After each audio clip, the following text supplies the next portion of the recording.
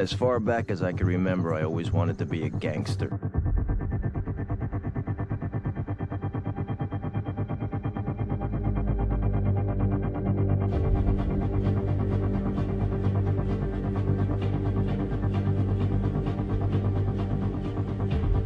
The United States of America is the powerhouse in clean weightlifting. We are the best clean country in the world, period. But you've got to stay positive.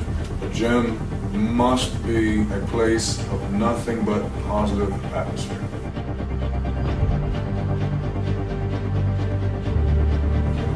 Go home, eat, sleep, come in the next day, give it your all, and train. That's all you can do. I wrote a blog called The Sweat Bank, where all the sweat drips off you in the shower, and when it goes through the sink, where does it go? Drain, where does it go?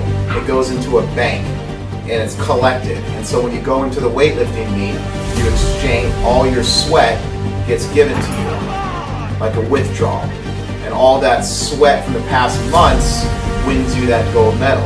It doesn't just go down the drain and disappear. It's not gone, even on a bad day. Sweat on a good nor bad is still sweat. But when it goes through the drain, it does go somewhere.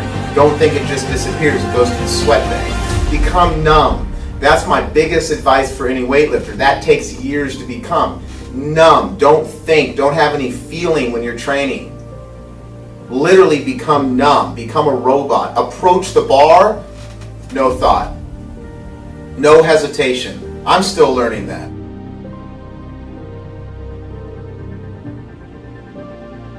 But here's my biggest advice to anybody. Don't listen to your body. Period. The minute you listen to your body is the minute you will not succeed in weightlifting.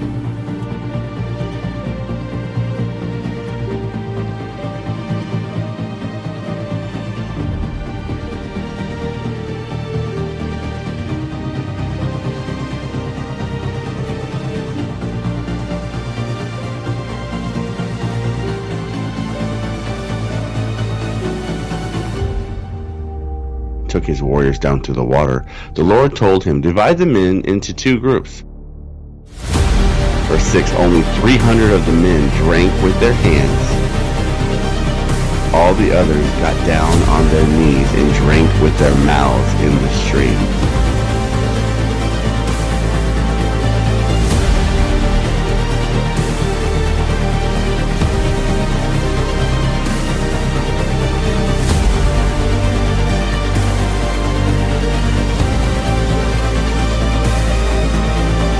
Nothing stops this train. Nothing. Goliath walked out toward David with his shield bearer ahead of him, sneering in contempt at this ruddy-faced boy. Am I a dog? He roared at David, that you come at me with a stick? And he cursed David by the names of his gods. Come over here, and I'll give your flesh to the birds and wild animals, Goliath yelled. Whoa. David, oh man, here it comes. David replied to the Philistine, you come to me with sword, spear, and javelin, but I come to you in the name of the Lord of heaven's armies, the God of the armies of Israel, whom you have defied. Today the Lord will conquer you, and I will kill you and cut off your head. And then I will give the dead bodies of your men to the birds and wild animals, and the whole world will know that there is a God in Israel. Yes. And everyone assembled here will know that the Lord rescues his people, but not with sword and spear. This is the Lord's battle, and he will give it to us. Oh, not with sword or spear.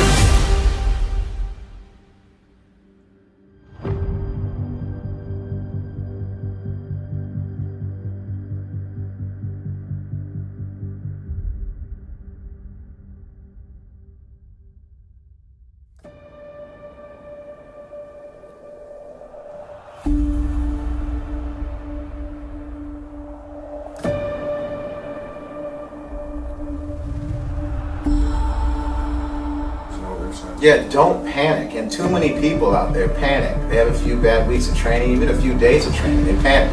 What do I need to do different? Right? Programming, technique. What's my mindset like? Now, of course, we need to strive to be the best possible athlete we can be. But at the same time, don't panic. It's part of the sport.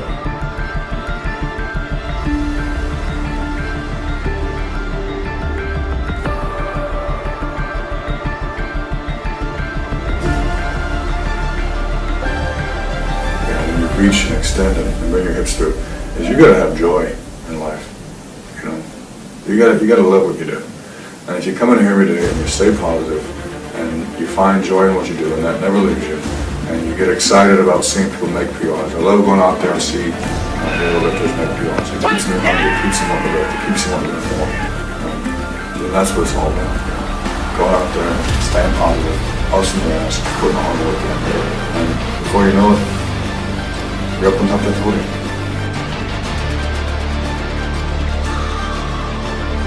Well, first of all, I always like to say, the minute you realize that there's more bad days in the sport of weightlifting than good, you're going to be a successful weightlifter.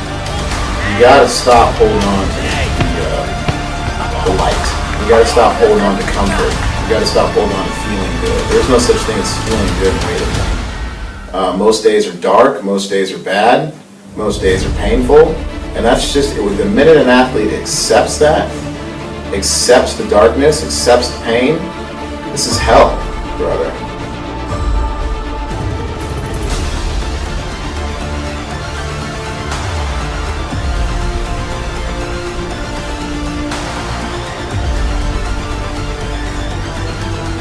As Goliath moved closer to attack, David quickly ran out to meet him.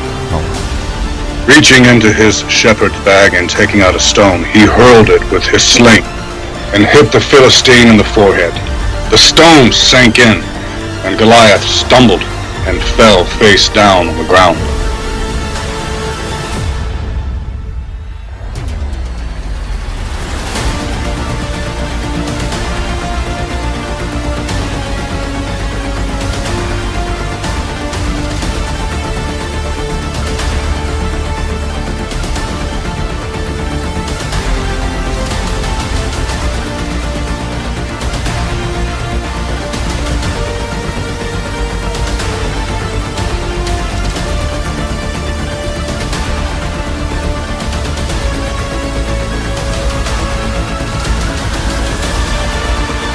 So David triumphed over the Philistines with only a sling and a stone, for he had no sword.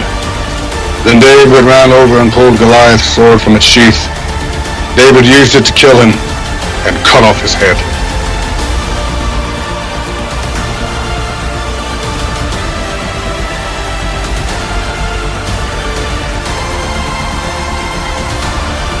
Don't worry about this Philistine, David told Saul. I'll go fight him.